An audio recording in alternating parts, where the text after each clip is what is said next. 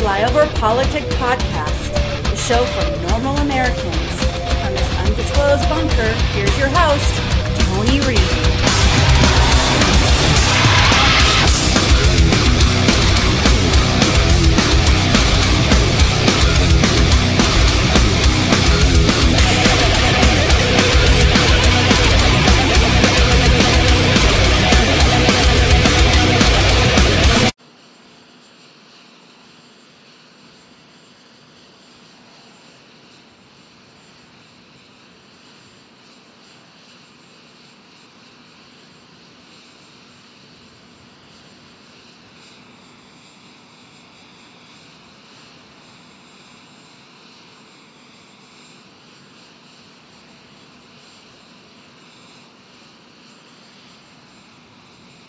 The most common price of gas in America is $3.39, down from over $5 when I took office. The previous president made a string of broken promises in places like Wisconsin, Indiana, Ohio, where promised investments in jobs and manufacturing never materialized, but layoffs and shuttered factories did materialize.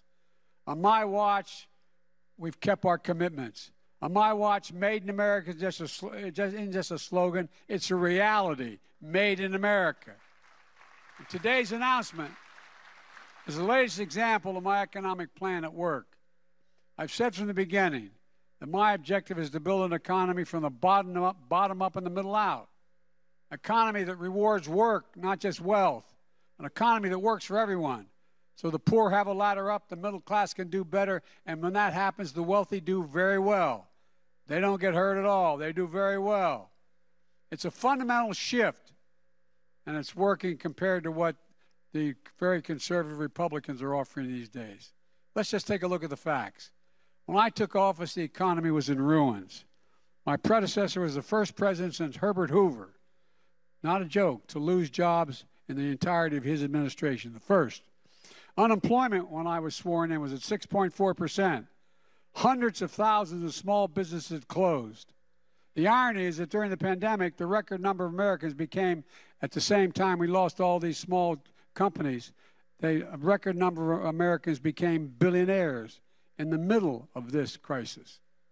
While more than 9 million people were still out of work from the pandemic when I took office. Today, with the help of the people behind me, we're in a much better place. 10 million jobs created since we took office, a record for any administration in American history.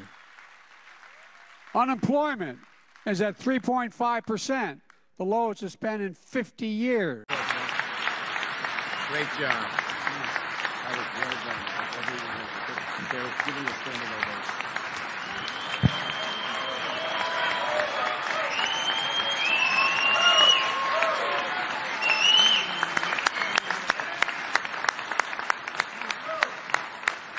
And by the way, the food prices, the main driver of food prices is not the price of beef and eggs, et cetera, although they're up. It's packaged goods. Packaged goods. You're going to see people not buying Kellogg's Raisin Bran, which you're going to see them buy another Raisin Bran, which would be $1 cheaper. I mean, so what's happening is there is real movement.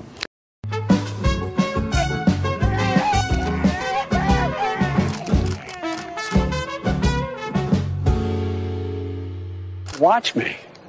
You know, am I slowing up? Am I don't have the same pace? Oh, you going back the other way? You can go that way.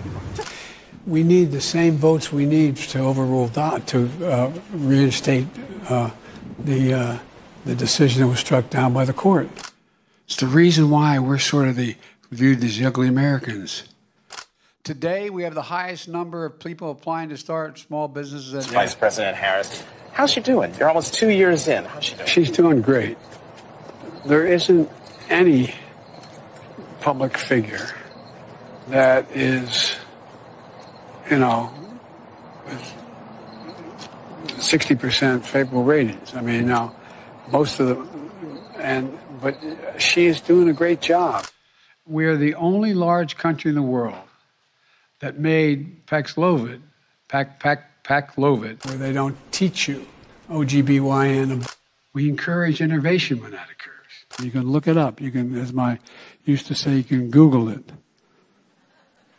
I think that we began to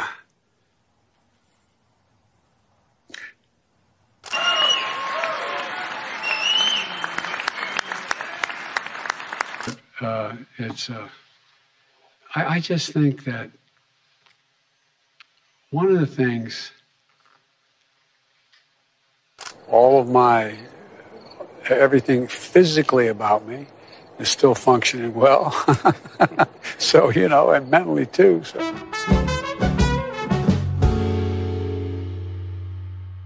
And by the way, if they do, that means, not a joke, everybody, that's why we were defeated in 2018 when they tried to do it. We went to 54 states. And welcome back to Flyover Politics Podcast. It's the 30th of October, year of our Lord 2022. This episode 636. Our intro, I decided to just keep it easy and just go into Mr. Frickin' Commander-in-Chief. So bad. PolitiFact, for the first time ever. I've never seen this. They corrected him because he was wrong. Biden daily gaffe average, the president's battling nearly 1,000. And they're actually counting him. I'm not even going to cover it because you know it. This guy is a walking gaffe. So today we're going to cover the media's lack of coverage of certain things and their over coverage of other. The Musk takeover, Pelosi. But I got to start with the ebb and flow of our amazing media. This little vignette is the longest one you're going to see today. Well, other than Pelosi, because they were upset about that. But listen to the panic, the overt, the Democrats are the only choice in our media jerk-off. Flyover Politics, the media jerk-off of the week.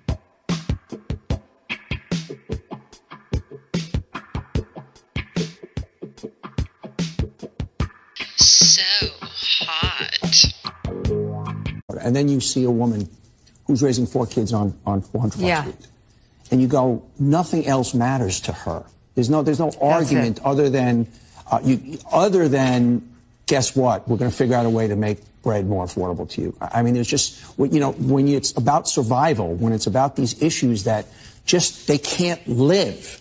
Now, you can scare them and say it could get worse. They could take your health care away. I mean, that's a strategy to go. But, if she is representative of a big part of the populace, and she is, and now let's even factor in people who've seen their IRAs, not a woman like that necessarily, but who've seen their IRAs go down by 20-25%.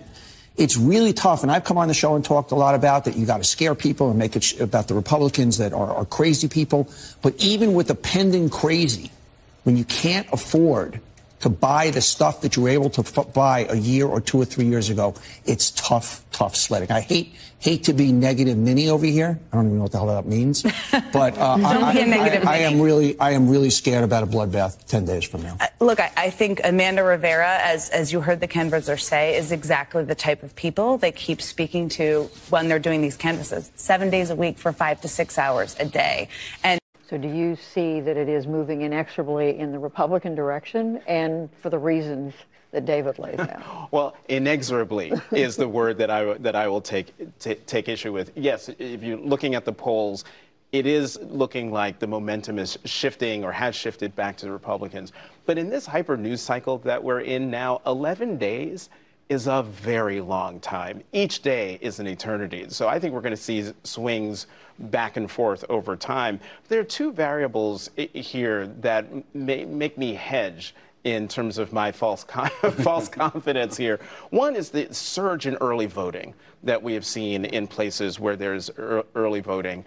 When Democrats hear that there's a surge, there's this confidence that, those are our voters that are going out. But we don't know that for sure. And also, I'm wondering, the other variable is abortion, the Dobbs decision. When it hit, it was an earthquake. That earthquake has subsided. But will we see it show up 11 days from now and the impact that that will have? And so, I mean, sure, right now, David, there's a shift. But whether it's inexorable, I'm not. But has anyone articulated to you what they think they're going to get if they have a different party in charge? Joe Biden just said it when it comes to cutting Social Security and Medicare. Are they aware of that?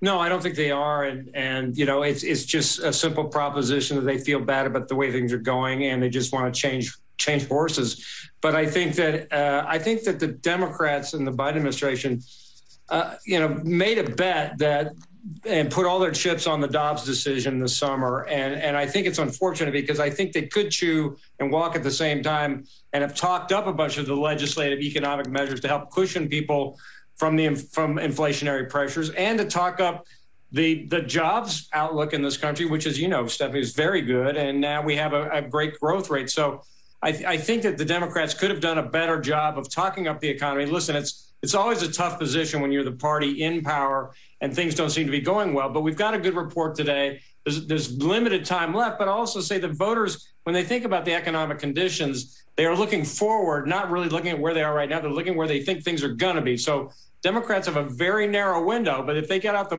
All right, Jonathan, even Republicans who were interviewed in this article mentioned the Hunter issue, saying things got really vague when pressed for any wrongdoing by the president. And the article also mentions border security, the withdrawal from Afghanistan. How much pressure is McCarthy under to potentially follow through with this? An extraordinary amount. We hear frequently from members of the Republican House who say that if they take back the majority, we heard this from Matt Gaetz, we heard this from Marjorie Taylor Greene and the like, they want to begin these investigations and potentially impeachment proceedings almost immediately. We should be clear, there's never been any evidence of a link between President Biden and any wrongdoing that Hunter Biden may have committed, nor has he been charged with any wrongdoing just yet either. But this is something that does loom over this White House. And I was reporting this week about their feelings about the upcoming midterms and some growing anxiety. They do believe, though publicly they still say they have hope. Privately, the White House and a lot of Democratic allies do think the House is slipping away. It'd be very difficult to retain control of that body, and there's a possibility the Senate could as well. That's sort of deemed as a coin flip right now, a true 50-50 toss-up. But all it takes is the House. If the Republicans grab control of that body of Congress, they will have the subpoena power. They'll be able to carry out a number of investigations, and they could slow things down for this White House, trying to prove forward. The risk, though, for Republicans, they could be guilty of overreach. And it's possible the public would turn against them. Well, Peter Baker, some of this is reminiscent of another White House you covered. That was with the impeachment proceedings against Bill Clinton after Newt Gingrich took power. Where do you see parallels here? But I think Jonathan's point is right, which is that, it's a challenge as well for Kevin McCarthy. Will he actually go along with the far right part of his caucus, even if most of the caucus, frankly, might not want to get him involved in something like this? Investigations are one thing, impeachment's another, and that's a real test. The war had come, however, because he was convinced that slavery had to die and democracy had to endure. And so in our own time, we have to to use a popular term, we have to do an inventory. We have to decide, what do we really believe? Are we so wedded to a partisan agenda in real time that we just want our way right now? Or are just enough of us able to say, you know what, I may not agree with the Democrats in this case on policy, but you know what, democracy is more important than a marginal tax rate. How confident can we be that democracy does survive? We can't. We can't be confident. We have to work really, really hard. This is the gravest test of citizenship since the Civil War. And this is, as President Biden might say, it's not hyperbole, and it's not a joke. I thought for a long time, you and I talked about it a lot, that this was either 1932, 33, or 1968, where the institutions ultimately held. The difference is Herbert Hoover didn't say FDR stole the election and put election deniers on the ballot in 1934. Hubert Humphrey didn't do that in 1968. President Trump, former President Trump, has done that. And to a large extent, he is both a mirror and a maker of this paranoia, which is what it is. It's fact-free. And I think one of the groups that really has a moral reckoning to do are people who disagree with President Biden and Speaker Pelosi, whom we're thinking about at this hour, and the Democratic Party on policy, who say they don't appreciate Trump, but who nevertheless vote Republican because of judges and taxes and that sort of thing. All important, of course. But as our friend Doris Goodwin pointed out, quoting Eleanor Roosevelt, this is not an ordinary time. They're clearly kind of scared, aren't they? Because what has happened is usually they can lock in and get all their talking points, but Americans aren't stupid. This is just a quick vignette. This is Brooks' sides to every story. This is Rittenhouse. Performance on the witness stand. Nauseating, melodramatic. And it seems like, okay, what does that have to do with anything? But that's the USA Today. That's how they're running it. The media is so full of fucking shit. This is a headline. The GOP's big plan to win the midterm by voter suppression to 0.06, basically 0.5% of Americans. That's going to bring them over the top. That you're scared about it makes you realize you need that 0.5% to win elections. Because once again, there's only 5% of the country's gay, and of that, 0.06 is tranny. They stat, according to a new report by the law school, Williams, there are 878,300 transgender adults eligible to vote in this year, and 200,700 of them do not have IDs that reflect their correct name or gender, and those 64,800 reside in states with strict voter ID laws. What doesn't matter? You can still vote with the ID you have. Simultaneously, they're still pushing somebody who's losing by like 9 points now. She's not going to win. The making of Stacey Abrams, which brings to the point that you are going to once again say she was voter suppressed because of Jim Eagle. Yeah, it's fucking record voting. I mean, record voting across the board. These are the people that are going to her events. Fuck your thoughts and prayer. Don't elect election deniers. Yeah. Here's the RCP, and once again, I don't believe in polls. I think we've learned after 2016, polls don't mean much, but I think all along everybody kind of knew how these things work out. It's a midterm. He continues, incidentally, the historic average for midterm election going back to 1934 has the president's party losing 28 House seats and 4 Senate seats. That's just historic. It's the facts. And the facts are, in a normal, when things aren't topsy-turvy, you have a shitload of turnover because the American people are looking at the party in power and going, what the fuck? I mean, the dear one, Barack Hussein Obama, oh, holy is his name. He lost a shitload, record number. By the time he was done nationwide, they lost, 700 positions? Because Americans were like, fuck this shit. This guy sucks. All he's talking about is redistribution. So I'm going to do the fun one up front because this shit is everything I've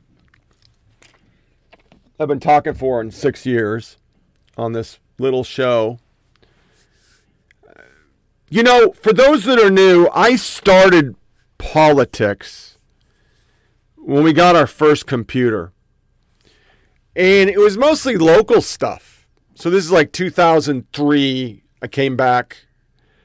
Got 2 years left in the Army. I'm in a position that I'm not in charge of troops. And I started this thing called Bitchbox. It was the local Nashville channel's way for you to go and complain. And it turned into a political board, where you had threads. And, anybody who did it back in the day, it was like a chat room, but it was really confusing. It was hard to get back to your place. Which turned into real political boards. I was on one that had over 200,000 people that was worldwide. I'd argue with people from all over the country. And it was just kind of a hobby I got going. But when it started, it was very obvious that the internet was for lefties. It was liberal. They were all hosted by liberals. The moderators were liberals. You couldn't call somebody a hypocrite. They could call you a Nazi. It pretty much was the way it was. And then we get into social media. Well, social media, other than MySpace, all right? If you think back to your MySpace days, it's always been liberal. Liberals can say and do and post and are free reign to be who they are. You're not. So this Twitter thing with Elon Musk has just reefed these poor people out of their perfect position of total anonymity to get their message out everywhere. These are the people, they got so many people working there that they don't need. The guy's running it as a private business. He can do this. But this was the first thing I saw. It's happening. And I only picked some choice cuts. This could be a whole podcast on itself, just with the media meltdown. And it's our asshole section. Fuck you, asshole. You asshole. This is why we can't have nice things. You asshole! Are you just an asshole? Is that it? Fuck you, you asshole! You ever hear the saying, you run into an asshole in the morning, you ran into an asshole. You run into assholes all day, you're the asshole. Fuck you, asshole. You are such an asshole!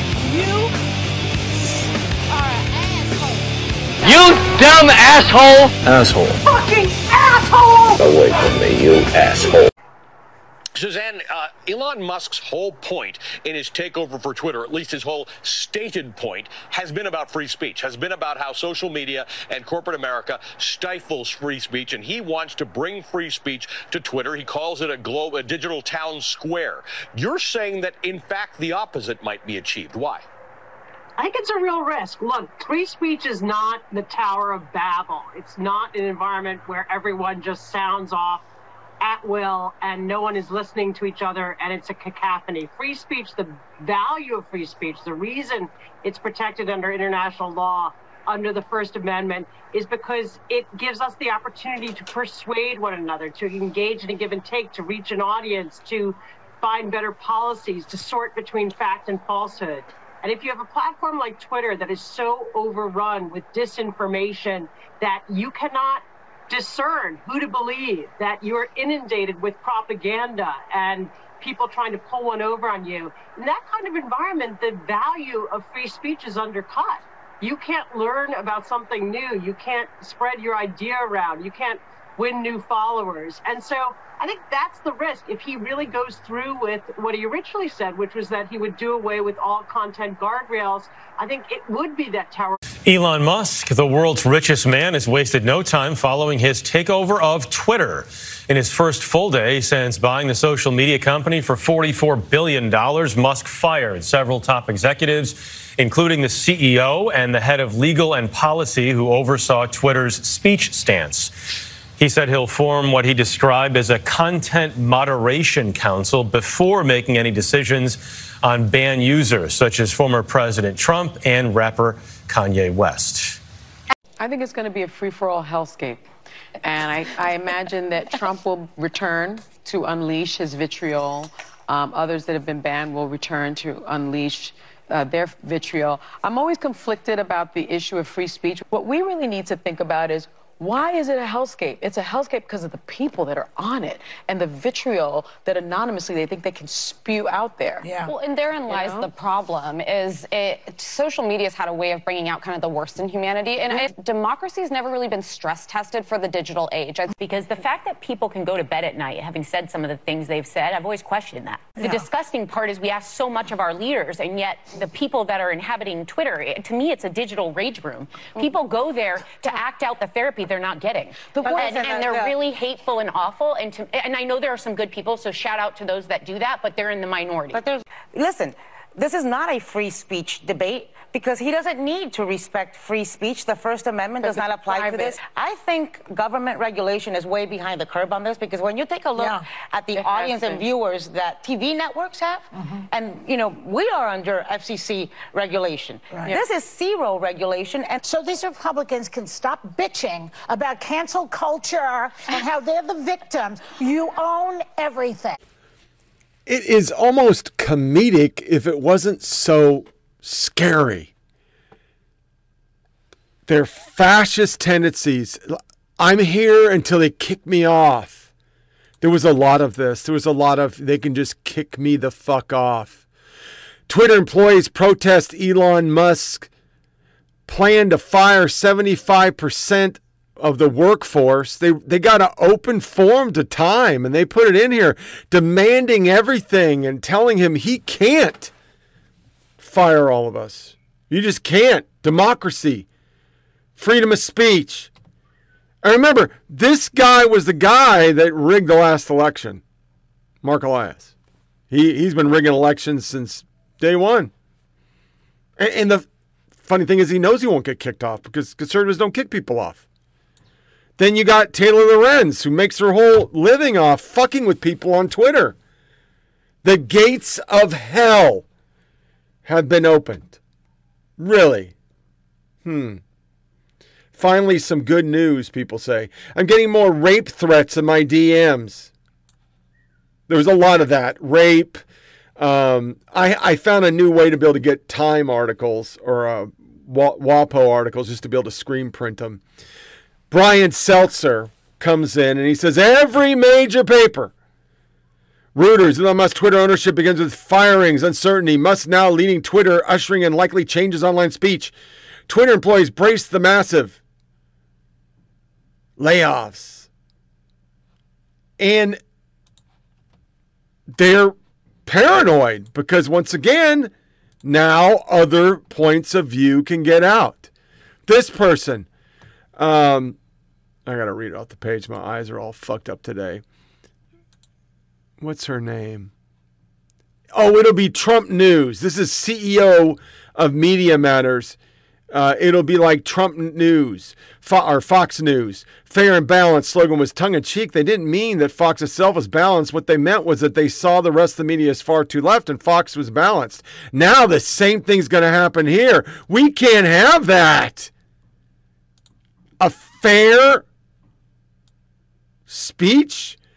New York Times, a WAPO tech reporter hosting a space and saying people are terrified of even posting in Slack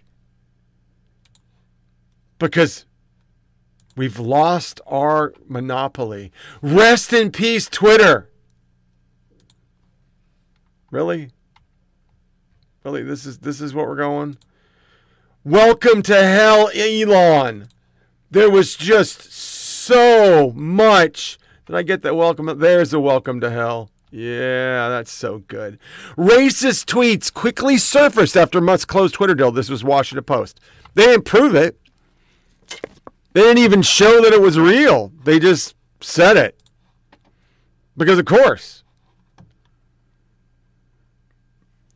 it's the way they look at it. Understand, I was going to do this. I'll do our lighter fare now, but this was for lighter fare, and here are two SNL skits from last night. Understand, people were really pissed off about the second one.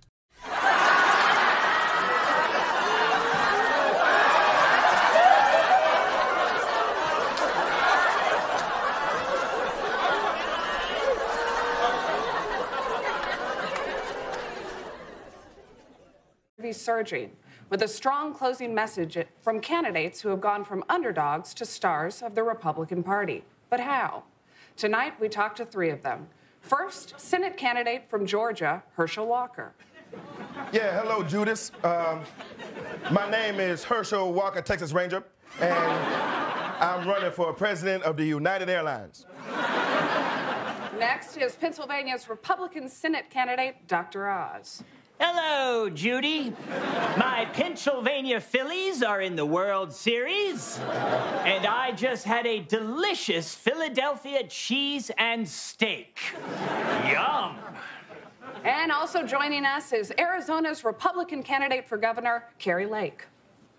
Great to be with you, Judy, on your sweet little show full of lies. Okay, well, all 3 of you have been gaining in the polls the past few weeks, despite none of you having any political experience. That's absolutely proud of it. Mr. Walker, you're now within 3 points of Senator Raphael Warnock. Why is your support growing? And that's where I don't know. See, the whole world is a mystery, ain't it? For example, a thermos, it keeps the hot things hot, but also the cold things cold. But my question is, how do it decide? So we're going to be looking into that very much. Well, you've had a tough campaign. A second woman has now claimed you paid for her abortion, and your ex-wife has said you once held a gun to her head. Why are millions of Georgia residents still voting for you? Gas. Okay, gas prices are high, but is there more to it than that? Well, of course there is. I'm fine. Look, if you want to get on the Jumbotron at the Falcons game, you don't throw on a cardigan and start making sense. You take your shirt off and you shake your belly around. That's what I'm doing. And people love me, no matter what. Like the great Trump Donald said, I could pay for an abortion in the middle of Fifth Avenue and not lose any voters. And that's a promise from me, Herschel Wickopotamus. Very well. Now, Dr. Oz, you've caught up to your opponent, John Fetterman, recently, surprising many in the media. Yeah, I sure have. Let's remember, I was a long shot, Judy. But I always told myself, you can win this election if you're honest, if you're fair, and if your opponent has a debilitating medical emergency. So we're very lucky. Got it. Miss Lake, you have pulled ahead of your Democratic opponent, Arizona's Secretary of State, Katie Hobbs. Yes, I have. Now, you were a local news anchor and a Democrat for many years. Correct, yeah. And yet you're gaining voters. Why? Because I'm normal, Judy. I'm just a regular hometown gal, constantly in soft focus and lit like a 90s Cinemax softcore. And frankly, I've just clicked with many of the wonderful, terrified elderly people here in Arizona, the Florida of the West. Also, I'm a fighter. In my life, I've sent back over 2,000 salads. And I'm not afraid to do the same thing with democracy. Very well. Now, one of your main campaign issues is the denial of the 2020 election. Can you media types just get over the one thing I've made the center of my campaign for months and months? Arizonans want to talk about the issues that affect them, like crime in New York or crime in Detroit. And the most pressing issue, drag queen story time. Men dressing as loud, sassy women, introducing children to the joys of reading. Not on my watch. Hey, can you pass it to me, please? I'm open. Listen, Judas, we got babies in school out here identifying as a Pokemon, okay? And that's crazy. You know, my son is a boy, last time I checked by text. You know, he certainly ain't no Snorlax, and that's just science. Excuse me, I'm getting all worked up right now. My head is getting very, very hot. Judy, we need to take care of ourselves. And I recommend the miraculous alpha-cyclodextrin to help them lose 30 pounds in just one calendar day. Great. Now, Miss Lake, you have proposed some big changes to local voting laws. If you become governor, do you promise to make sure everyone's vote counts? Judy, I'll make it easy. If the people of Arizona elect me, I'll make sure they never have to vote ever again. Now, some people are saying that kind of election denialism contributes to violence. Violent? What do you mean? Like crazy-eyed men in tactical gear waving assault rifles next to ballot boxes? That's just Arizona, baby. Look, nothing I say can be incendiary because I say it in TV voice. So jump on into Kari Lake, Arizona, because it's placid and serene on top, But underneath, it's a whole lot of Giardia. And Miss Lake, thank you for being here, and thank you to Dr. Oz and Herschel Walker. Yippee-ki-yay and go Halloween. When we return, J.D. Vance asked President Trump for money to go get an ice cream. And live from New York, it's Saturday Night!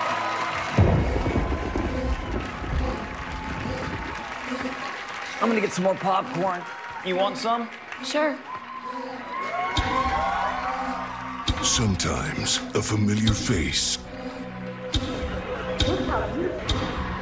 can be the most terrifying. In political news, President Biden has said he intends to run for re-election in 2024.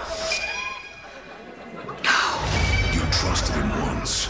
I know he's a little old, but he could still win, right? He beat Trump. But can he beat DeSantis? I don't know. I don't know! Can you trust him again? He's 79 now. Elections in 2 years, so that means... When it feels like nothing's going right. Gas prices are still kind of high. Even though it kind of is.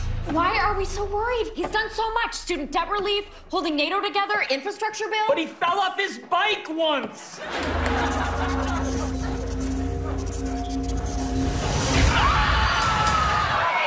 According to this article, he's not actually going to run in 2024. He's just saying he is to present a united front before the midterms. Oh, what a relief. Yeah. I mean, I love the guy, but he did his part. But if Biden's not going to run, who will? Just when you thought the terror was over. I don't know. Kamala? Wake up! You realize it's just beginning. There's gotta be someone! Cory Booker!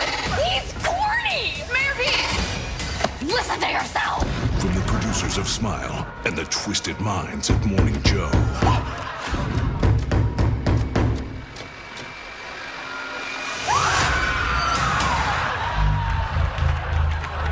Guys? No. Not again. I have the perfect candidate. Babe? A superstar who can go all the way. In the ring. Sometimes your best option I'm with her. I'm with her. I'm with her. is the one you fear the most. There has to be someone! Biden, maybe? Are we back to Biden? I like Biden. Biden. So Biden? Biden's great, right? He's Biden. 2020 Part 2 of 2024. Coming in 2023. I watched that show. It wasn't funny. There was no laughter. I could find nothing to laugh about. It was total fucking garbage. But the cold open's always bashing with conservatives, and they're fine with it. But when they finally go, this is the fact, Jack. You're going to have an 81 fucking mentally unfit president, and who else? Bernie again? It's like Fetterman. Shit surfaced of him talking about Republicans. You can tell it's coherent when he's got a good script. But I don't have a section on it today, and I'm kind of stalling before we go into the beautiful Pelosi shit. Here's Greg Gutfeld bashing him, and then it'll be followed by Fetterman talking about Republicans. Fetterman gets help from media fluffers, and Joe wastes gas while America suffers. You're getting there. After Pennsylvania State Senate candidate John Fetterman bombed at his debate with Dr. Oz, a desperate media is trying to turn him into a hero for the disability movement. Ooh, wow. That just made one audience member sick to her stomach. Yes, he's now the Rosa Parks of lumpy white men who hide their condition to fool voters into thinking he was fine. A slew of positive spin headlines paint a rosy picture of Fetterman's heroism and bravery when all he did was bark out confusing half sentences. Quote, a lens of empathy. Debate highlights ableism in politics.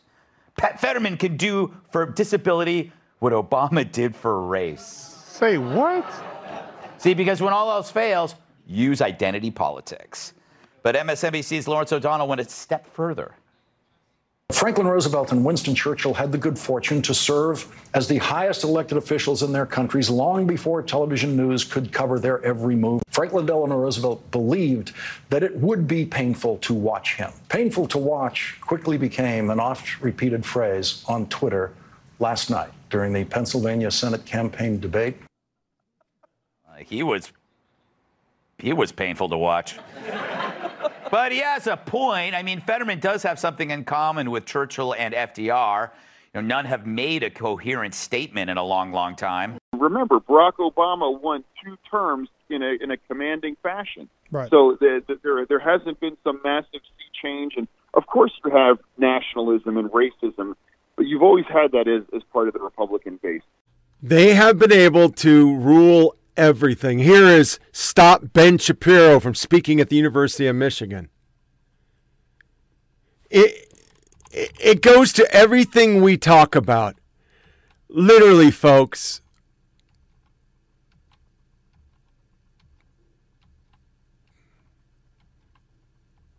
We complain that it's a perversion. This is a teacher. And in a quick little vignette today, because I'm trying to take down all the videos of all this shit. Here's just a few of the transgender shit that we complain about, and the Rolling Stone says we're trying to stop these people from voting. Hey, Blue, look at all these families. Hi, families. It's time for a pride parade. Families marching one by one, hurrah, hurrah. Families marching one by one, hurrah, hurrah. This family has 2 mommies, they love each other so proudly, and they all go marching in the big parade. So the question is about coming out to students, and as a teacher who has worked with elementary, middle, and high school aged students, I think I can help you out a little bit here. The first thing you should do is just keep your language simple, because this teacher specifically is working with elementary school kids. You want to use language that they're going to understand based off experiences they have. Just say something simple like this. Here's what I said. I used to be a boy, but that made me hurt. It made me feel uncomfortable. So I went to a doctor, we talked. Now I take medicine and I'm a girl. Boom, there you go. That's all you really need to know. It's not a perfect explanation. If you're not on hormones or you don't want to take hormones, it's not the best, but it can be a really good starting point. If you're not on hormones, I would just say that your doctor and you decided to do things like this, and it's going to be what's good for you to make you happy. Kids understand that.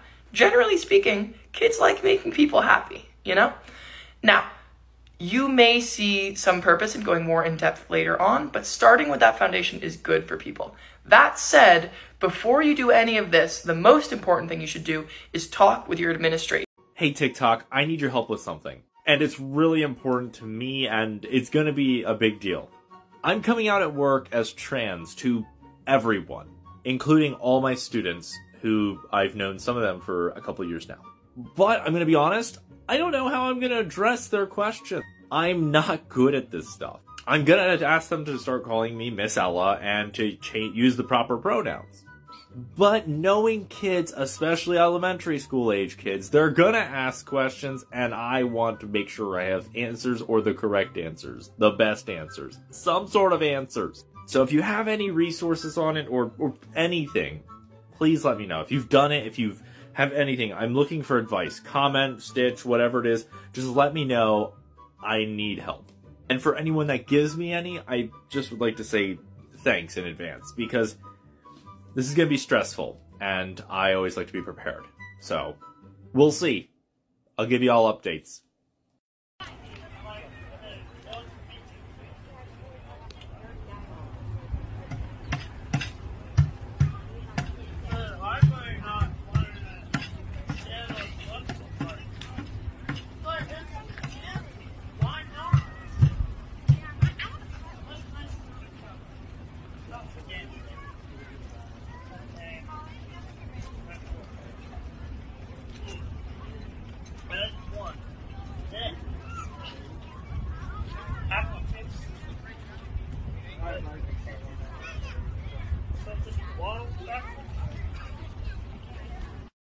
They have carte blanche to say whatever they choose to say.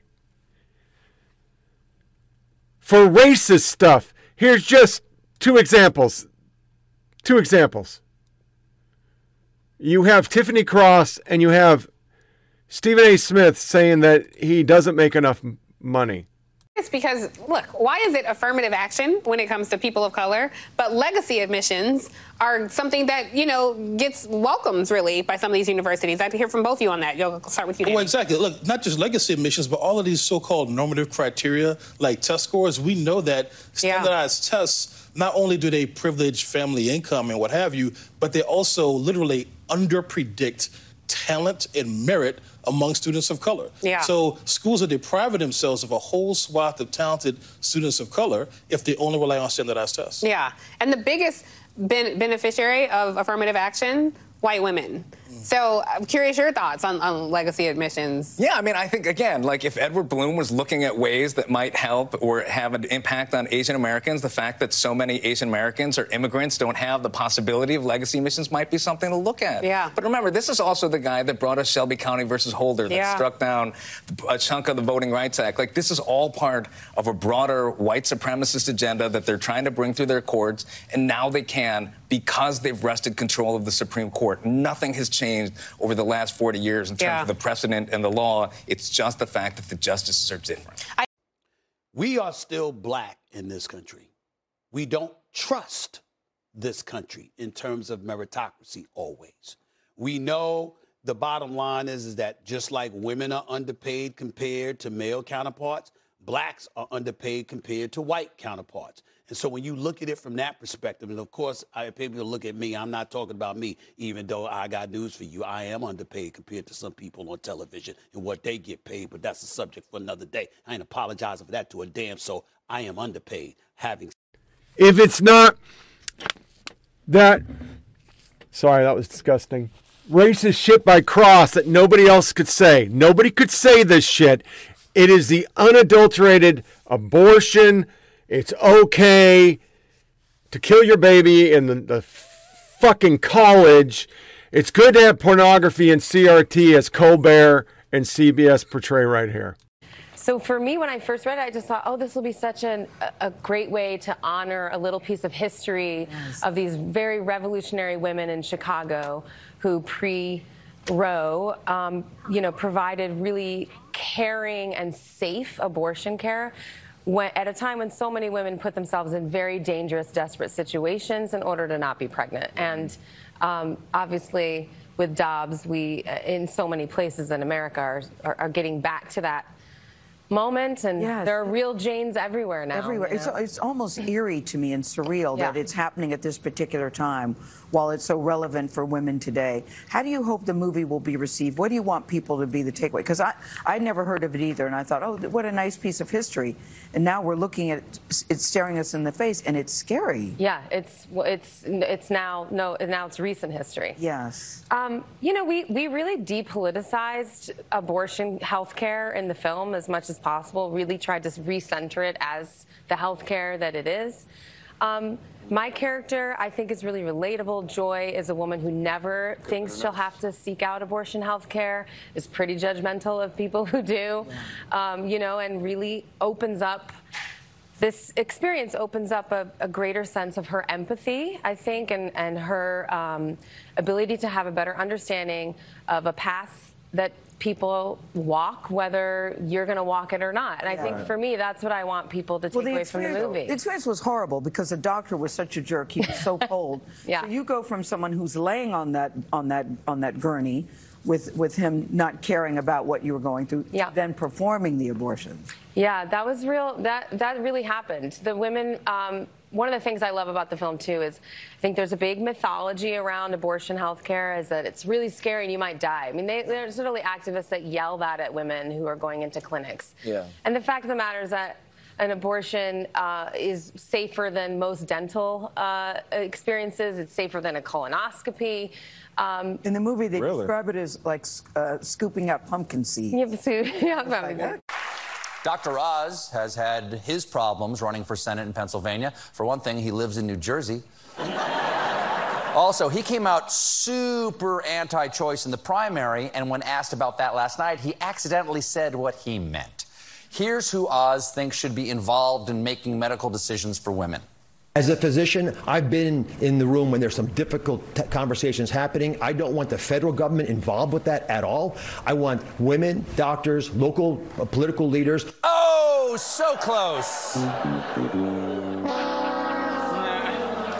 No one should have to discuss health care with their local political leaders, especially if they live in one of those really small towns where the local mayor is a dog. Making this decision was rough. But I believe life begins at Squirrel. Dixon is another anti-choice MAGA Republican. Well, it turns out that's very unpopular in Michigan, so she's focused her campaign on another issue entirely, and it came up again last night. What I've heard from parents across the state is inappropriate content in school libraries. If you have material in your school that is something that you can't read to a child at a bus stop because you would be arrested because it is pornographic, then it should not be in our classrooms. Ah, yes. Childhood. We all have happy memories of bedtime when you'd get in your PJs, grab a glass of water, head on down to the bus stop for a bedtime story from a drifter named Shambles. He doesn't just do the voices, he hears them. And Tudor, sure, happy memories. Happy memories. It seems like that's an important thing to know about your country. And yet, 14 states of the United States have attempted to ban or banned the 1619 Project from being taught in public schools. What's your theory on why there has been such a strong backlash in some parts of the country? I think we are in, obviously, a deeply polarized society, and that conservatives have really understood that the oldest divide in America is the race divide. And so if you want to stoke division, if you want to win politically, scaring people into thinking that their children are learning a history that's teaching them that they're the oppressor, or that you can't have heroes if they're white, I think has been a very effective propaganda campaign. But I think it should go without saying that regardless of how anyone feels about the 1619 Project, and trust me, most of the people trying to ban it have never read it, it's very clear, that no matter how you feel about it, a free society doesn't ban books. A free society does not do that. And now that they lose Twitter, they're scared of that. I mean, when you can say whatever you want, you're never held accountable, there's never any pushback, nobody's going out and boycotting shit because we're too busy fucking working, or in my case, being fucking sick. Why would you want to give that up? Ben Shapiro, they don't want him speaking. Why would you want him speaking? People might actually realize, oh my God, what he's saying is true. It's 100% true. New York Times this week. Democrats say racism is the real messaging in GOP crime ads because they don't want to face that. Oh, yeah, there's a lot of crime. And then when it does finally hit them with this Paul Pelosi, before I play a single gnashing of teeth soundbite, that's where he lived. He's an illegal from Canada.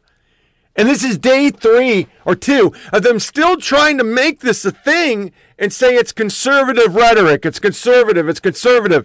He's not a conservative. He lived in a hippie commune. BLM and pride flags in the front. And when have you ever seen a scene where somebody breaks in from the inside and both people are holding hammers? Obviously, what you said in the opening is exactly right. No one should condone this violence. But I want to take people back as someone whose family has been attacked by these raging lunatics. You know, where were the Democrats and Pelosi when people were outside my home with my young daughters in the home and my wife by themselves? Where were they when they targeted my 98-year-old grandmother? Where were they when Antifa showed up on my family's farm? This is all stuff that the Democrats have continued to allow to happen, whether I could go into the Supreme Court justices' homes, et cetera, et cetera. Now, look, I am saying clearly, because you know how the fake news will take this out of context, what they did to Paul Pelosi is inexcusable. And look, there's still more that we need to find out right now. Look, I've heard everything from the guy was a nudist, born in Berkeley, some crazy guy on drugs in his underwear. I don't know what the hell's going on, but we always condemn violence, no matter if it's against elected officials or everyday Americans, period. No, you're right. You're absolutely right. And because those of us on the conservative right have integrity, you're right to point out that Merrick Garland knew that it's against federal law to protest against Supreme Court justices, and he didn't enforce the law, preferring the violence occur, I would imagine. And then, of course, we know about the assassination attempt against one conservative Supreme Court justice. So again, I think this has got to be an American thing. We have got to condemn all violence, all criminal activity, all the time. And it shouldn't be contingent on politics whatsoever. And sadly, some other folks up and down the cable dial can't say that. They won't condemn certain violence. We'll condemn it all here. Understanding what it means for individuals to have freedom and liberty.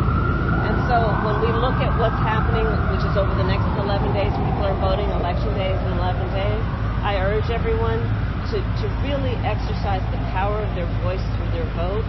And the reality of it is that John Fetterman is a fighter. We know that about him. He has the character. He has the desire to represent the people and to do it in a way that he understands what struggle means. He understands what it means to overcome and to support people who are trying to get through the day, get through the week, and get through the month. And that's the kind of fighter he is. He's a fighter for working people, and we see that about him. We know that about his character. So what did you think of his performance at the debate? About Speaker Pelosi and her husband. What was your message to her? Have you spoken to her today? I did talk with Speaker Pelosi this morning, and I mean, this was an act of extreme violence, and I think we're looking at a time in our country where there is so much discourse that is fueled by hate and division. And anyone who professes to be a leader, I think, has to really understand the meaning and the impact of their words and their posture on things like this. I pray for Paul's recovery. I know the Pelosi's, and this is tragic. Somebody literally broke into their home saying, "Where's Nancy?" And I strongly believe that we all, each one of us, have to speak out against hate. We have to speak out against violence, obviously, and speak to our better selves. There's absolutely room, and it is important to have public discourse when there are disagreements about policy. But what we've been seeing recently is so base in terms of reducing it down to something that I think is beneath the dignity and the intelligence of the American people. Thank you so much. What did you think of Fetterman's debate performance? San Francisco police have identified the suspect as 42-year-old David DePape. He's a man with a history of spreading far-right conspiracy theories on Facebook and elsewhere on the internet about COVID vaccines, the 2020 election, and the January 6th insurrection. Sources say he was not known to Capitol Police or in any federal threat database. It is hard to ignore how much of the suspect's rhetoric today echoes what we heard from rioters who stormed the Capitol. Hey, Nancy Pelosi. Can I speak to Pelosi? Congressman Adam Kinzinger of Illinois, one of the two Republicans on the January 6th House Committee, tweeted today, quote, "I want to be clear, when you convince people that politicians are rigging elections, drink babies' blood, etc., you will get violence. This must be rejected. This is why the January 6th Committee is so important," unquote. And Democratic Congresswoman Karen Bass of California went even further. It just shows us the danger that our democracy is in. And it also just makes me angry thinking of my Republican colleagues who attempt to minimize what happened January 6th and who ignore the hate speech, the violent speech that is going on right now. Senate Republican leader Mitch McConnell today strongly condemned the assault on Twitter. House Republican leader Kevin McCarthy's office says he reached out to the Speaker's office to check on Paul Pelosi. This horrifying act of violence today, I wish I could tell you it was an outlier. It's not. It is the inevitable product of a poisonous political climate where unchecked lies and hate-filled, dehumanizing rhetoric combine to create a perfect storm of political violence. Last year, an astounding 34% of American adults said it's justifiable for citizens to take violent action against the government, according to a Washington Post University of Maryland poll. No public figure seems safe. Capitol Police have tracked more than 9,000 threats in 2021 against the people and places that department is charged with protecting. Just today, a Pennsylvania man pleaded guilty to making threats to kill Democratic Congressman Eric Swalwell and his staff. Earlier this month, Republican Senator Susan Collins warned, quote, "I wouldn't be surprised if a senator or House member were killed. What started with abusive phone calls is now translating into active threats of violence and real violence." Those abusive phone calls are now a regular part of life for Congressman Kinzinger and others. Go get your wife, go get your kids. We're going to get you. We know where you live. We're coming to your house. Going to get you, boy. You're going to swing for f***ing treason, you communist. Democratic Congresswoman Debbie Dingell of Michigan has also received voicemails that would make your stomach churn. She shared this one with CNN last year after former President Trump singled her out. I hope your family dies in front of you. I pray to God if you got any children, they die in your face. As much as Donald Trump is part of the problem here, you need to know these threats and horrific acts are not only from the right. Back in 2017, Republican Congressman Steve Scalise was nearly killed after being shot during an attack on a congressional baseball game. Supreme Court justices are also under threat. This summer, a man traveled to D.C. from California armed to the teeth with the stated intention of killing Supreme Court Justice Brett Kavanaugh. Also not safe, governors, candidates for governor. This week, 3 men were convicted of all charges after supporting a plot to kidnap Michigan's Democratic governor, Gretchen Whitmer. In July, a man jumped on stage to try to stab with a sharp object Congressman Lee Zeldin, a Republican candidate for New York governor. To get some perspective of how bad it can get, let's turn back to one of the most tumultuous and perhaps darkest chapters in American political history. On November 22nd, 1963, viewers who tuned into CBS were met by this chilling report. From Dallas, Texas, the flash, apparently official, President Kennedy died at 1 p.m. Central Standard Time. Only 5 years later, April 1968, Walter Cronkite again. Good evening. Dr. Martin Luther King, the apostle of nonviolence in the civil rights movement, has been shot to death in Memphis, Tennessee. Think about that. The leader of the civil rights movement preaching the importance of nonviolence, murdered in cold blood. Only 2 months later, June 1968. We've heard an alarming report that Robert Kennedy was shot in that ballroom at the Ambassador Hotel in Los Angeles. These are the extremes, political violence taking the lives of the nation's leaders. We reference them as a point of caution. We're at a moment right now of extreme polarization where calls for violence are leading to actual violence. We cannot pretend that these are all isolated fringe events.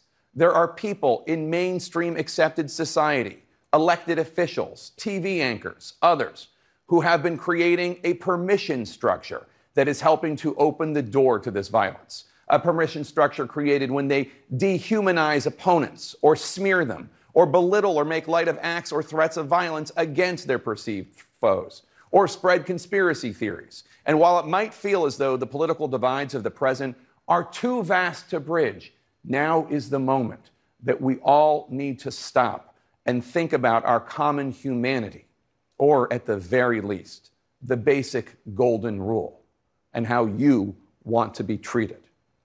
Political violence in America is no longer a threat, it's a reality. 2 years ago, a lawyer dressed up like a FedEx delivery man and showed up at the New Jersey home of U.S. District Judge Esther Salas. Her son Daniel, celebrating his birthday that day, ran to open the door. That lawyer opened fire. Daniel was killed. His father was shot 3 times, but survived. What's your reaction to that, Congressman? Wolf, we have to come together as a country and turn down the temperature. I mean, it was not just the speaker who was the subject of January 6th attacks. It was Vice President Pence. It was Republican members of Congress, Republican Senator Ted Cruz. People were talking about going through his office. We've got to come together and say enough of this. You know, there's a scene from The Godfather where after the Marlon Brando's son is killed, he says with the other families, let's knock this off, enough of the violence. We frankly just need a moment in Congress to say enough with this kind of rhetoric. As we say, enough is enough. We've learned that the House Republican leader, Kevin McCarthy, did reach out today to the Speaker, and the Senate Republican leader, Mitch McConnell, said he is, quote, horrified and disgusted by this news. Are you satisfied with the response today from your Republican colleagues, some of whom, as you know, have themselves actually trafficked in some of these conspiracy theories?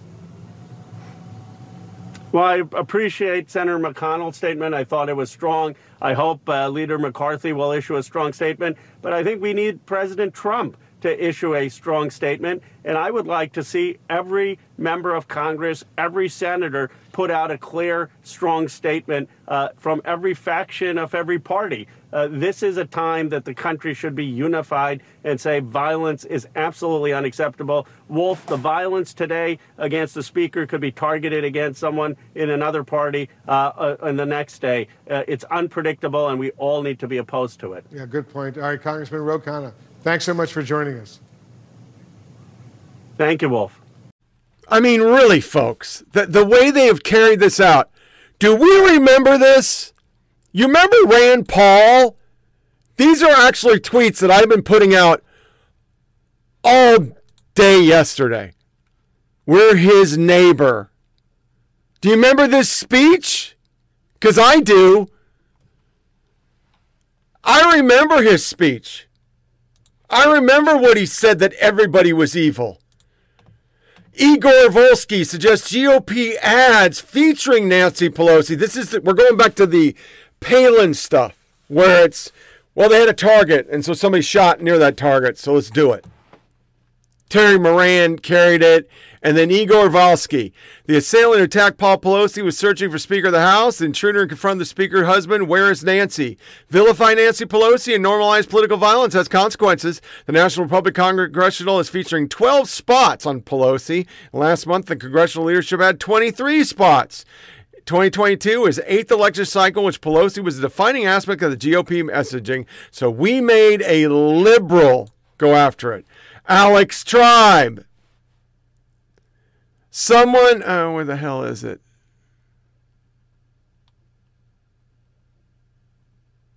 Spokesperson Drew Hamill said the assailant is in custody and the motivation of the attack is under investigation. Nancy Pelosi was not the resident at the time. Lawrence Tribe. This is nightmarish. I wish Paul Pelosi a full and rapid recovery. The far right has normalized the use of violence, even against the families of public officials with whom everybody might disagree. This absolutely must stop.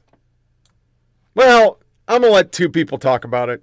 Here's Kennedy, and I rarely play him because I don't like him, but old what's-his-name from the Five.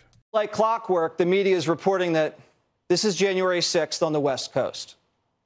Before the assault occurred, according to this source, the intruder confronted Mr. Pelosi in their home, shouting, "Where is Nancy? Where is Nancy?" Debbie Dingell, that's what the intruders going through the hallways on January 6th were shouting, "Nancy, Nancy." This is part of the January 6th insurrection toxicity that has infected the brains of people around the country. So the nude homeless Canadian drug addict with a rap sheet a mile long who makes hemp bracelets in Berkeley is a January 6er? I think we may be getting a little bit ahead of ourselves here. We wish Paul Pelosi a speedy recovery. We feel terrible for him, and our heart goes out to Nancy and their family. And we want to see this hammerman locked up for 20 years to life at least. But the media ignored the Black Lives Matter and Antifa riots. Remember, called them justified and mostly peaceful. Never blame Bernie when a Bernie bro shut up Steve Scalise. A left-wing assassin nearly took the life of Brett Kavanaugh after the SCOTUS leak, and Democrats still didn't want to add protection to justices' homes. A Republican canvasser just had his jaw broken, and the media blamed him. And when Rand Paul got his ribs cracked by his crazy neighbor, it was one of MSNBC's favorite stories. New details today on the incident that left Senator Rand Paul with 6 broken ribs. This might be one of my favorite stories. Even Pelosi's daughter said Rand Paul deserved it.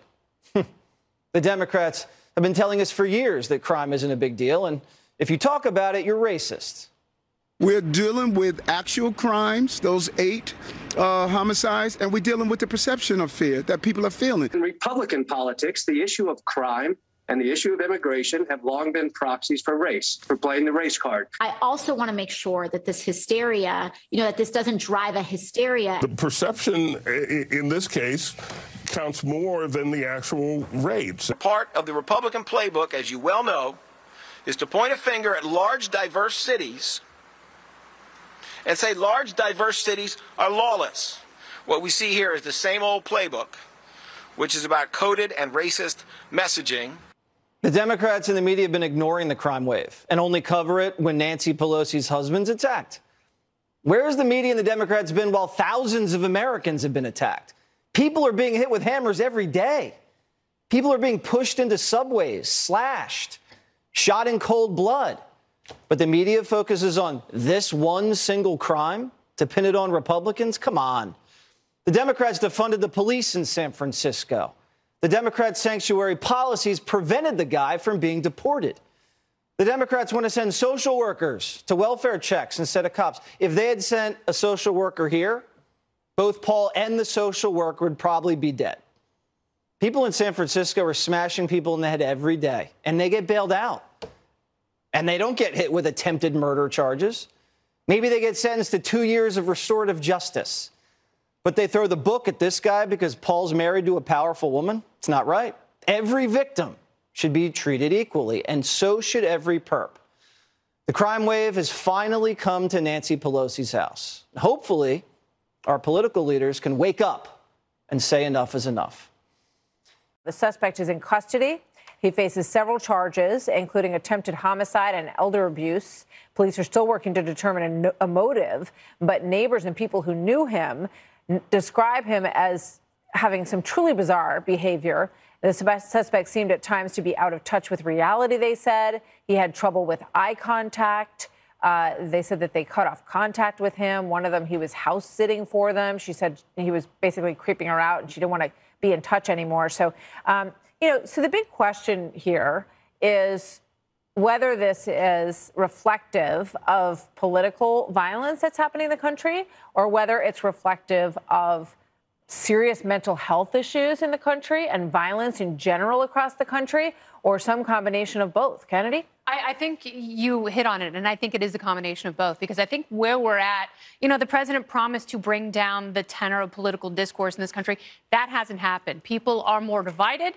There are people who see words as violence, and there are people who it's very easy for them to cross the line and commit acts of violence like this because they are moved by their politics. When you combine that kind of rage, that sort of systemic cultural rage that we have right now that hasn't calmed down, with untreated mental illness, that's when you have things like this happen. And for anyone, whether it's a Supreme Court justice, the Speaker of the House, or anyone who holds visible elective office, it's a really scary time.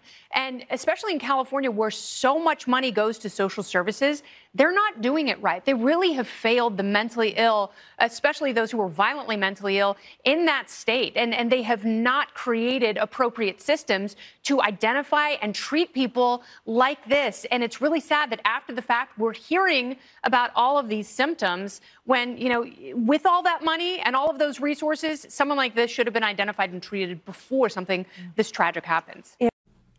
If there's any normalizing of violence, it has been the left since 2000. Bush's inauguration. You can go back to Occupy Wall Street. You can go back to the World Trade Organization. You can go back to 2004 inauguration. You can go back to frickin' Trump's inauguration. You can do the whole summer of fucking love where the White House was breached. And the media didn't talk about that. They talked that they used CS, which was false. They didn't. We have a problem with truth. Truth is always not a priority for the media. Or This Is America Today is literally a CBS thing that the economy is great. And it's a long vignette, but I'm starting to listen to Matt Walsh, and he had a really good segment on the truth. Enjoy. This is America. Don't catch you slipping now. Don't catch you slipping now. Look what I'm whipping now. This is America. Don't catch you slipping now. Don't catch you slipping now. Look what I'm whipping now. This is America. It's time for the last soundbite. Like the media say when they are pushing fake liberal agenda stories.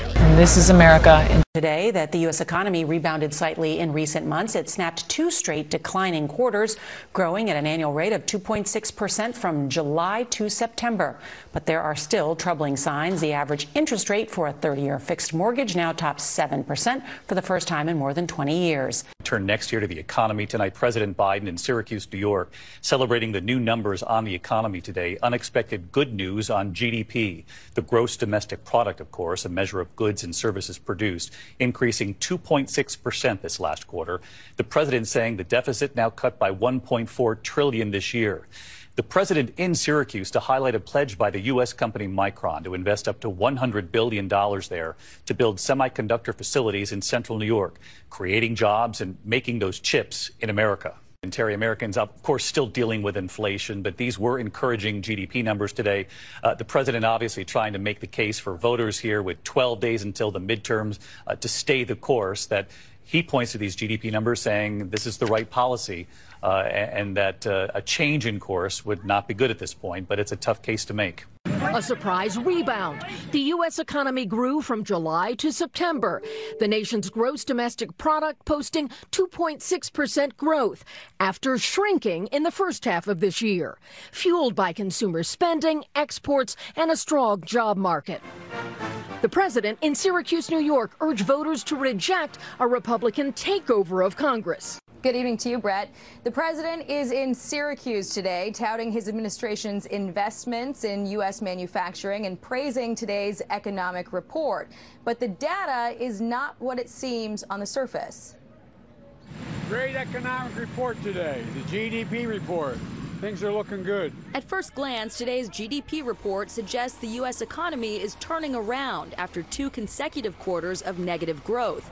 But a closer look shows the 2.6% growth was driven by fluctuations in international trade, not reflecting the underlying health of the economy, and increased government spending. Economists think both will drop off in Q4. Moreover, consumer spending is slowing as inflation climbs faster than wages. Moody's chief economist with a much different take than the president. If you take a step back and look at GDP, it's gone. What they're saying. They know what's on the horizon, and that's why they're becoming so desperate and frantic. So this weekend, we saw Joe Biden promising a bunch of TikTok stars that he would pay for their abortions and make sure that every state in the union is sexually mutilating children. This is what Democratic desperation looks like. This is what they do when they're scared. They double down on their infanticide and child castration advocacy. Also, even more indicative, the Democrats are warning that the coming Republican takeover of the House and possibly the Senate as well will spell the end of democracy in America. So Max Boot writes for the Washington Post, quote, "If the current trends hold up, Republicans are likely to take over at least the House and quite possibly the Senate too, along with many state offices. This is how democracies die, both at home and abroad." So democracies die when voters participate in them, says the Washington Post. So by voting, you are killing democracy.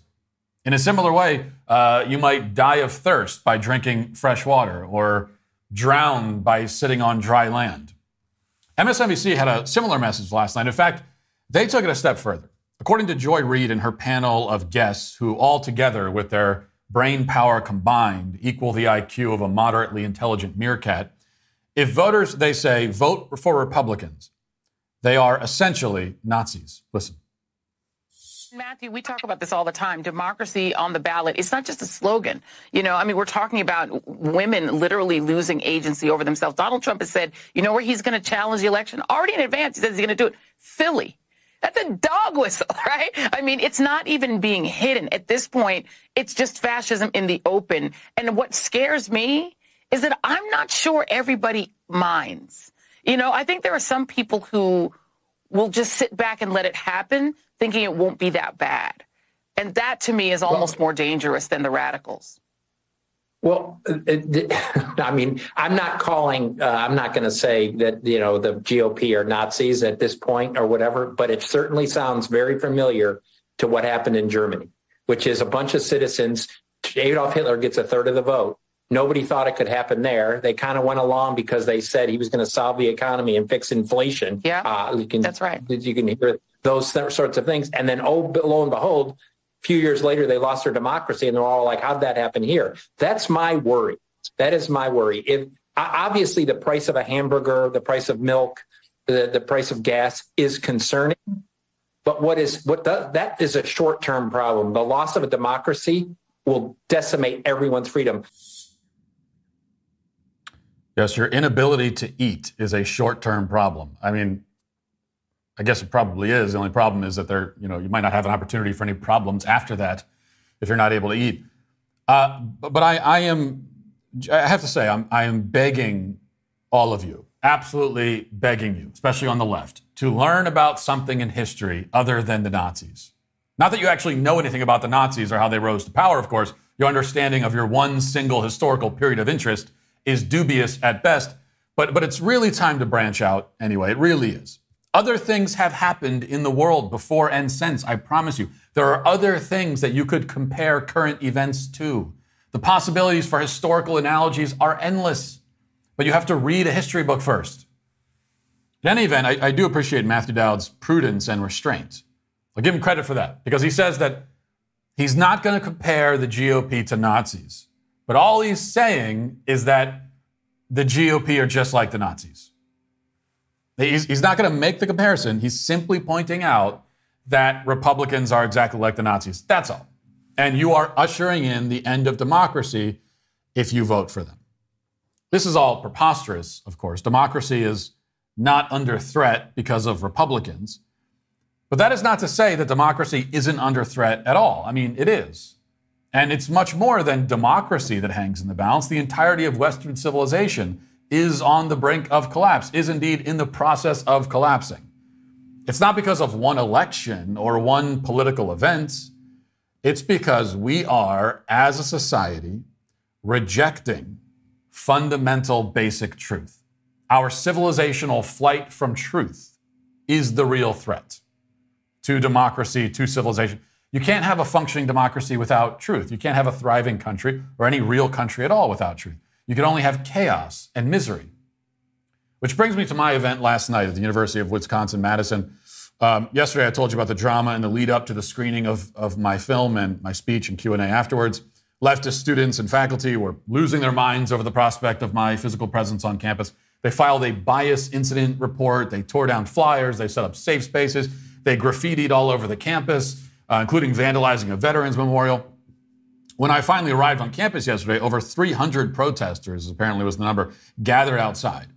Many tried to rush inside the building. Some made it in. Some were stopped. They rushed into the screening of the film. They tried to disrupt it. I'm told that one of the protesters literally vomited out of rage. It's an actual scene from The Exorcist played out. During my talk, they repeatedly pulled the fire alarm, which had the effect of knocking the AV system out, so I didn't have a working microphone for a large portion of the speech. Fortunately, I have a loud enough voice, so that was only a minor inconvenience. Back outside, they ranted and raved incoherently, often branching into grievances that have seemingly nothing to do with the subject of my film or my talk. Here's just one example. Listen. And that includes in organizing spaces, because so much of the time, organizing spaces are dominated by white people who don't give BIPOC voices a chance to speak. White people, stop being racist. All of you, I don't care. It's ingrained in me. I'm not white. It's ingrained in all of us. But white people, you need to realize your positionality. You need to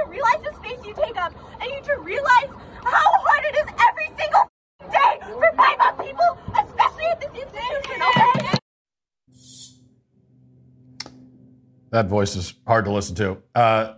Yes, people of color are not able to speak, she screams into a megaphone. Most of the speeches and chants were targeting me and explaining why I'm a horrible person. But the interesting thing about this girl is that she was at least partially targeting her own comrades. It doesn't take long for them to start to eat each other and eat other things too, actually. As the protests grew, it also became more explicitly satanic. There was one woman who pulled out a Bible and began ripping pages out of it and eating them. And we could see her do that here. If you thought I was exaggerating when I call these people demonic, well, here you go. I spoke yesterday about the helpful contrast, right, that you see with when these leftist protesters show up. Here's another one. Which way will you go, America? That's the choice that you have. Which way, Western man? Do you want to join in with the side that eats the Bible and vomits in anger, kills babies, castrates little children? Or do you want to join literally any side but that one? I mean, this is the choice to be made. Sadly, though, up to this point, our civilization has made its choice. And it chose the Bible eaters. It chose these screaming, spastic lunatics. Fundamentally, it chose untruth. Because as I am constantly reminding everyone, this is what these people represent. It's what they advocate for. It's what they demand. It's why they protest. It's not merely about silencing conservative voices. It's not about squashing debate or discussion. It is all of that, but more importantly, it's about driving truth, even the most basic truths, especially the most basic truths, out of college campuses, out of all of our institutions, out of the public square, off of social media, off of all the platforms, and off into exile. Their goal is to build a society apart from truth, where they can make their own truth and live in their relativistic utopia, one in which everything revolves around the self and around the ego. But we've seen how this utopia works. Specifically, we've seen that it doesn't work. A civilization grounded in relativism is not grounded at all. It is weak and unstable. It will collapse and it will take everything down with it, including democracy. That's what's at stake here. And that's why we may be tempted to laugh at these embarrassing displays on college campuses. I laugh at them, but what lies underneath all of the hysteria is this war on truth. These kids have been conditioned to lash out blindly, violently, with rage and fury at any discussion of truth, at any individual who speaks truth. That's why I'm doing all this, why I'm in the fight. I see this as a fight for truth itself, and thus for civilization itself. To reiterate what I said at the end of my speech last night, if you'll forgive me plagiarizing myself, it really is as simple as this for me, that the truth matters. And it matters more than anything else. It matters more than ideology. It matters more than your preferences, your feelings. It matters more than your self-identification. It matters more than your life and more than mine. See, these leftist protesters, they claim that my speaking truth or anyone else who speaks truth, that when we do that, we somehow put their lives at risk. Now, I don't think that's true. They were not putting their lives at risk by speaking the truth. But even if it was, I would still speak it. And I would still encourage you to speak it. The truth would be worth the cost. Be worth the cost of their lives. It's worth the cost of my own life. I would speak the truth if it put my own life at risk. And according to the death threats that I get all the time, it does. And that's because life itself can't have any meaning. Nothing can have meaning apart from the truth. There's nothing to fight for except the truth, nothing to live for except the truth. There is no love without it. There's no beauty. There's no joy. There's no freedom. There's nothing without truth. And that's why we can't give it up for anyone's sake, no matter what.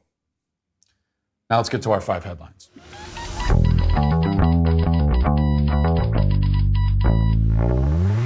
Well, there's one other clip I wanted to play from last night before we move on, and I wish I could play the whole exchange, but it's too long. I have a kind of a longer clip that I'm going to play still, but you can find the whole clip on my Twitter page. It's during the Q&A, a person who identifies as trans, who's going through transition right now, did come up to speak in the Q&A, and this doesn't happen very often. This is pretty rare. I mean, I do these Q&As and anyone can come speak, and I'm always encouraging people who don't agree with me to come speak, and very rarely do they take me up on it. They'd rather go stay outside where they have their numbers and they can shout into megaphones and hold their signs and all of that. This was someone who actually came and spoke and stood up there, and I appreciate that. It takes courage. It takes guts to do that. From his perspective, this is like walking into the lion's den. This is behind enemy's territory. We're not his enemies, but that's how he would see it, and so it takes guts to do this. So I thought this was an important conversation. I wanted to share a piece of it with you. Here it is. 8 months ago, I was diagnosed with gender dysphoria while I was inpatient here in UW-Madison. I looked into the research and talked to doctors, and through my journey, I decided to explore medically transitioning, because it's shown to decrease suicidal ideation, stuff like that. And since then, although I've had to deal with other issues such as transphobia and sexual assault, I've been more happier overall than I ever was before. And my question to you is, what specifically about medically transitioning do you think is so immoral that we should ignore the potential benefits? And why should I listen to you as somebody who's not a medical professional and has not experienced gender dysphoria? There's a dishonesty behind it. Dishonesty in the false promises that they make, which is that you can attain this image of maleness or femaleness, or that you can actually become, in some ways, the opposite gender or sex, whatever words you want to use, which is a lie. It's not true. You never can. I think I can pass. And I have a horrible Adam's apple. My voice sounds like this. I still love myself. And there has always been money in making people happy, like wearing nice clothes or good food. It does cost a lot of money. That's why I can't get surgeries that would make me a lot happier. But the point of medicine is not supposed to be to make you happy in the moment. That's not the objective of medicine. The objective of medicine is your overall wellness. It's about treating what is actually wrong. That's medicine. And so if you are struggling to accept who you were born as, what your actual biological identity is, I have all the compassion in the world for that. I mean, I can't imagine having that disconnect in my head. It has to be a source of immense despair. But what I hate is the medical professionals who, instead of helping you with that, and instead of helping you to accept who you really are and find joy and fulfillment in it, they're trying to make a quick buck. And they're selling you false promises, and they're telling you that this stuff is based on long-term studies, and they're lying to you because it's not. There have never been any reliable long-term studies on almost all of this stuff, because the fact is that the medical industry only started doing this at such a large scale recently, so they couldn't have the data. They're pretending that they do. They're lying. And that's what I hate. That's the immorality.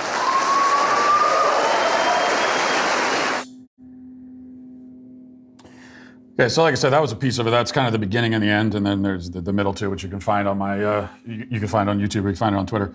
And I wanted to show that to you because, first of all, again, I appreciate the fact that somebody was actually willing to go and stand up there and ask a question, and also I want to show that it's we have this idea that when you're talking to someone who actually is trans or actually identifies that way, and is going through the whole process, that it's like we have to choose between being compassionate or being truthful.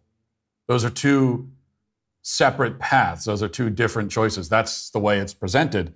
But that's not the case. I think you can be compassionate and also say what is true, which is what I tried to do there. Now, if I have one regret, and this is not meant as a criticism of the audience, who are great, and really all the audiences we've had on this tour have been awesome, very supportive, and I appreciate them all very much. But I regret in some ways the applause for me at the end there. Not that it was inappropriate. It's just it's the audience's way of saying they agree, and it's not like a combative applause, but it's the nature of the forum. That's how it works in that kind of forum. And that's fine, but it does kind of makes it sound maybe at the end like a Matt Walsh destroys type of video, and that's not what it is. It's not what I intended. I certainly hope that the student, didn't, that wasn't his takeaway. This is not a matter of trying to debunk or embarrass someone, certainly. I care about him. I do. I care about these kids who are being taken advantage of. I know a lot of them hate my guts. They think that I'm a horrible person. I'm a monster. And I get that. That's the way they see it. That's okay. But I care about them. That's why I care about the issue, is people like that who are dealing with something real, but it's internal. It's like something in his mind, something real. And if I had a chance to follow up with that student, I would tell him, first of all, that it's going to be okay. I know he's suffering. I don't doubt that. I know it. But it's going to be okay. He is okay. There's nothing wrong with him physically. He says there that he talks about he hates his Adam's apple and his voice, but there's nothing wrong with any of that. That's him. That's who he is. And there's nothing wrong with that at all. That's who you are. There's nothing wrong with who you are. The trouble is when your mind is not able to reconcile with who you are, or for whatever reason is not wanting to accept who you are. And so it's that struggle to accept that is the fundamental issue that we need to try to address. As I'm always saying, it is very much on our side, which is the side of truth, is very much a message of actual self-acceptance, of real affirmation. All right. I want to play this clip for you because there's so much that is contained in this clip. So much is shown, is learned perhaps in this. CNN held a focus group with Trump supporters in Pennsylvania. And the goal, obviously, because it's a focus group with Trump supporters and it's on CNN, the goal is to embarrass them and to show that they're a bunch of ignoramuses. But it didn't work out that way. In fact, it kind of worked exactly the opposite way. The person who was trying to embarrass the Trump supporters only got embarrassed in the process. So I want to go through and watch a little bit of this. Let's see. Doug Mastriano was at the insurrection, and he was photographed breaching one of the restricted areas. Is that okay? Which area? Because I saw a video where Capitol officers were taking away barriers and unlocking doors for people. So, I mean, they opened the gates. So it shouldn't be disqualifying for an elected official if they participated in January 6th? He didn't strike anybody. He didn't hurt anybody. And the only one that died was a protester there, not a Capitol police officer. An unarmed female veteran was shot. That's the only one that died. That's the only one who died. A police officer did die. No. It was a stroke. That's not on site. Caused by that. That's because he shouldn't have been a police officer. It was one woman. So what do you make, though, overall of January 6th? I mean, watching that footage, it was pretty disturbing. I mean, there were people throwing excrement at the walls. All right, let's pause it there for a second. So she pivots there. So, well, what do you make of January 6th in general? Because she realized that what she's telling, what the claims that she's making about January 6th are incorrect. And these people know that it's incorrect. So what's happening here is that she's trying to showcase their ignorance, but instead, in fact, they are educating her about January 6th. They are better educated on January 6th than she is. She says this is a common bit of misinformation that we still hear somehow, is that there were police officers who died on January 6th. Didn't happen. Did not happen.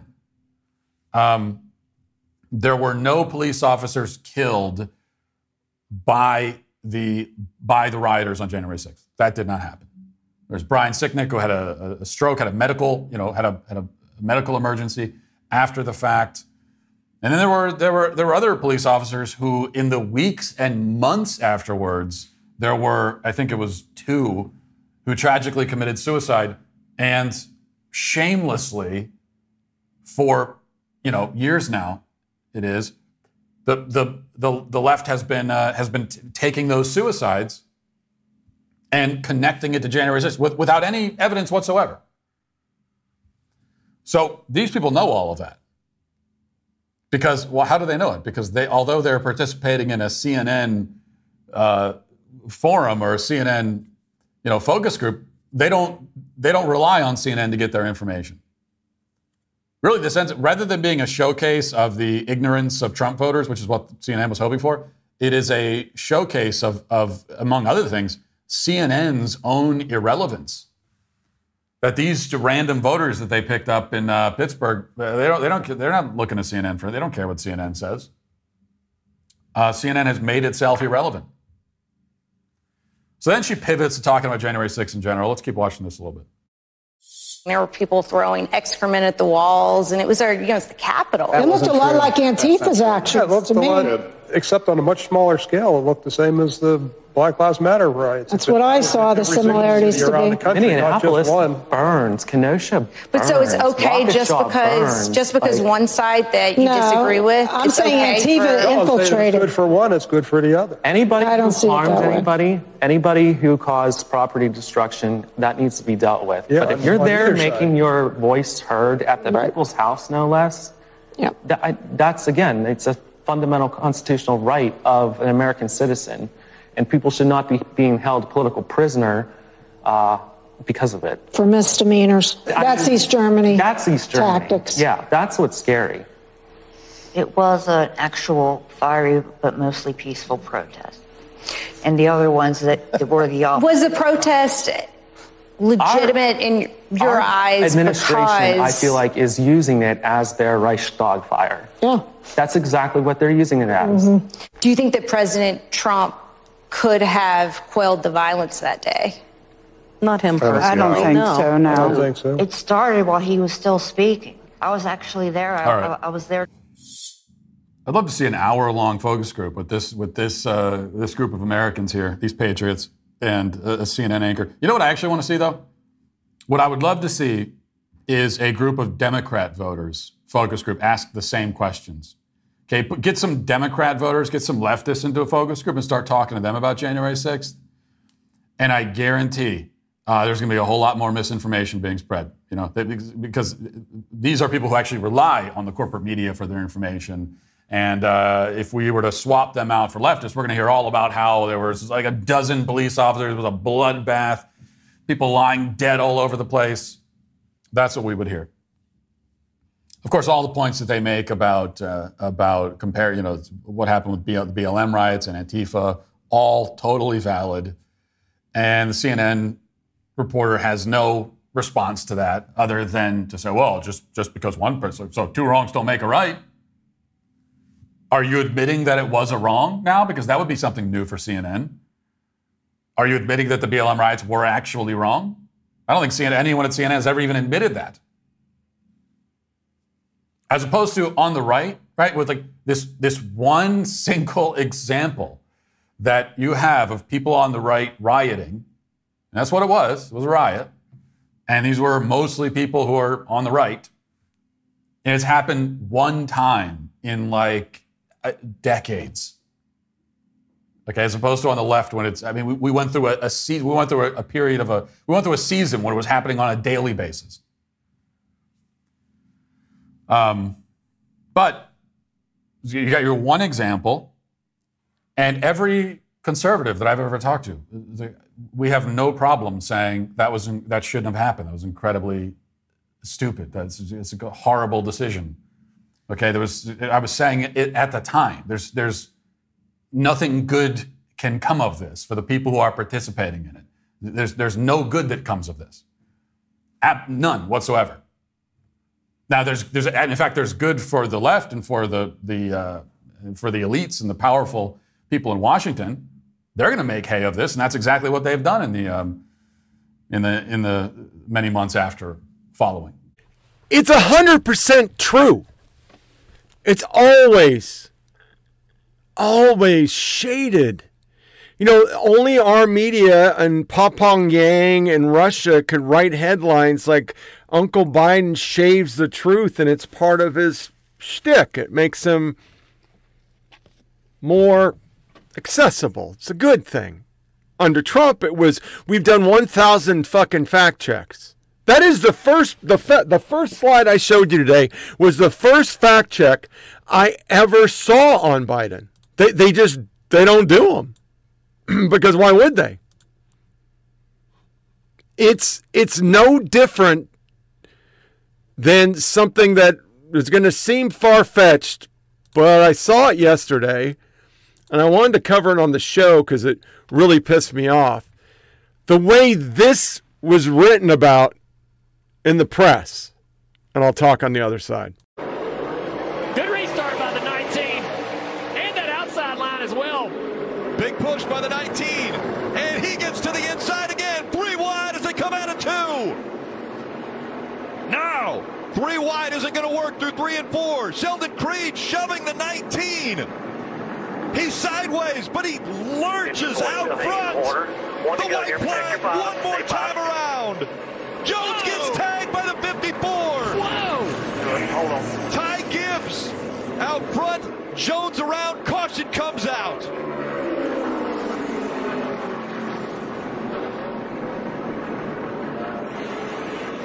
Ty Gibbs sees the checkered yellow flags. And Ty Gibbs put the bumper to the back of the 19, and that's the damage that happened after.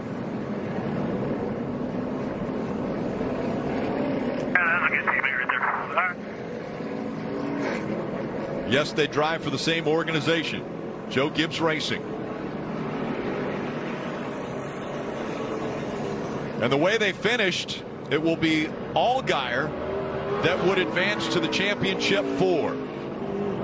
It's one thing to get moved out of your way by your teammate. It's a whole other thing to get wrecked by him. I was thinking the same thing, and I often feel on restarts it's kind of open game, but coming with 1 lap to go to get absolutely turned around, it's going to be hard to swallow for the driver of the 19. Let's take a look, guys. Yeah, they get down into the braking zone, and he just right into the back of the 19. No chance for Brandon to make the corner. I'm just not impressed. It doesn't take much of a race car driver to run another guy over from behind. It's one thing to hit him in the door or the quarter panel if it's contested, but this right here is squared up, bumper to bumper. Unimpressed. Hit him so hard it buckled the hood. Yeah, Ty Gibbs punted the 19 of Brandon Jones, and now he's going to celebrate in front of the crowd here. And this crowd is very educated, and we'll see what they think about what Ty Gibbs just did when he gets out of the car. Clearly by the dirt burnout, Ty is perfectly okay with it. Ty's okay with it. As the tires are coming. Now, in short track racing, using the bumper to move a guy is very normal. But this kid we played months ago, if you paid attention to the show or you listened to me babble about NASCAR, he got moved by somebody. He rammed him twice on the track and then rammed him on pit road so bad the front of his car was smashed up. Then he beat his ass up while he was wearing his helmet, and the other kid had his helmet off.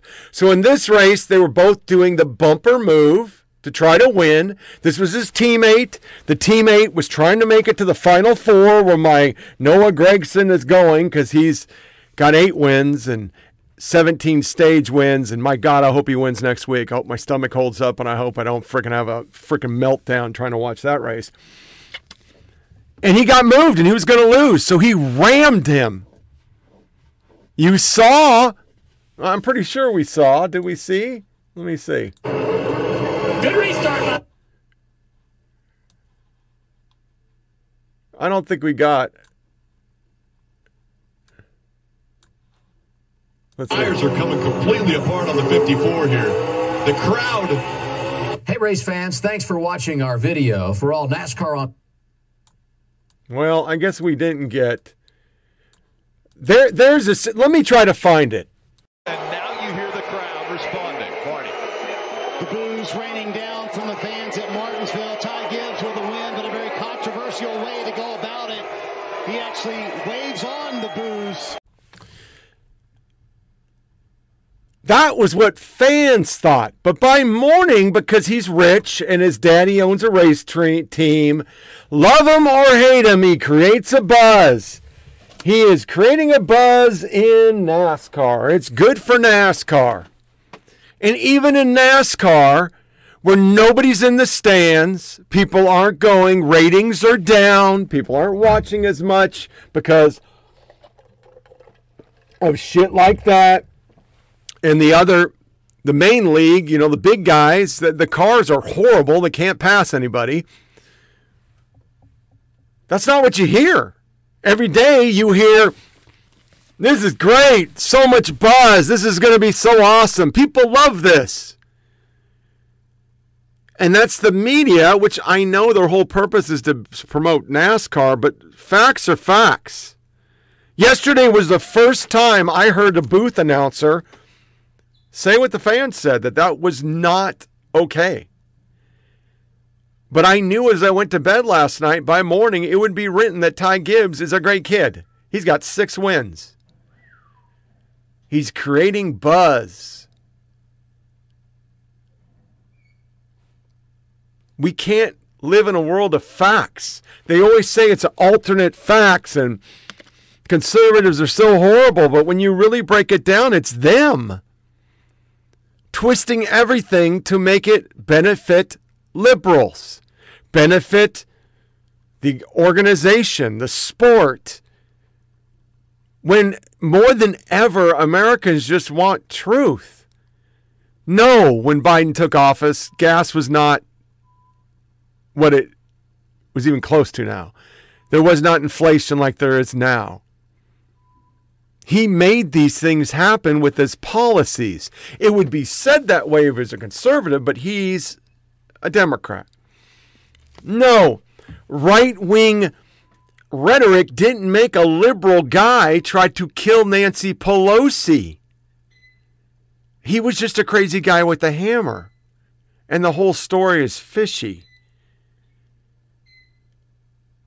No, Rittenhouse and the dude who killed people in Wisconsin are not remotely the same thing. One was not a racial attack, Rittenhouse. One was a racial attack, Darnell. But throughout this show, what did you see? The opposite. And all I can do as a normal dude in his basement who's sick as fuck and can't accept jobs because I got one, but I had to turn it down, is hope that we all eventually, regardless of what you believe you are politically, start rejecting both parties, all media, whether it's Fox or it's MSDNC. No, that is not factual. And punish people for fucking lying. We do that in our personal life. You don't hang out with people who lie to you all the time. It's just something you don't do. Yet we tolerate it in the media landscape. So this wraps up another episode of Flyover Politics Podcast.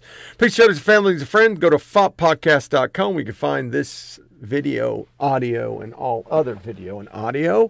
Make sure you disconnect from all your devices. Don't give the yeah-yeahs. We're going to look at a Wednesday show, 2 November, year of our Lord 2022. It's scary. It's already November.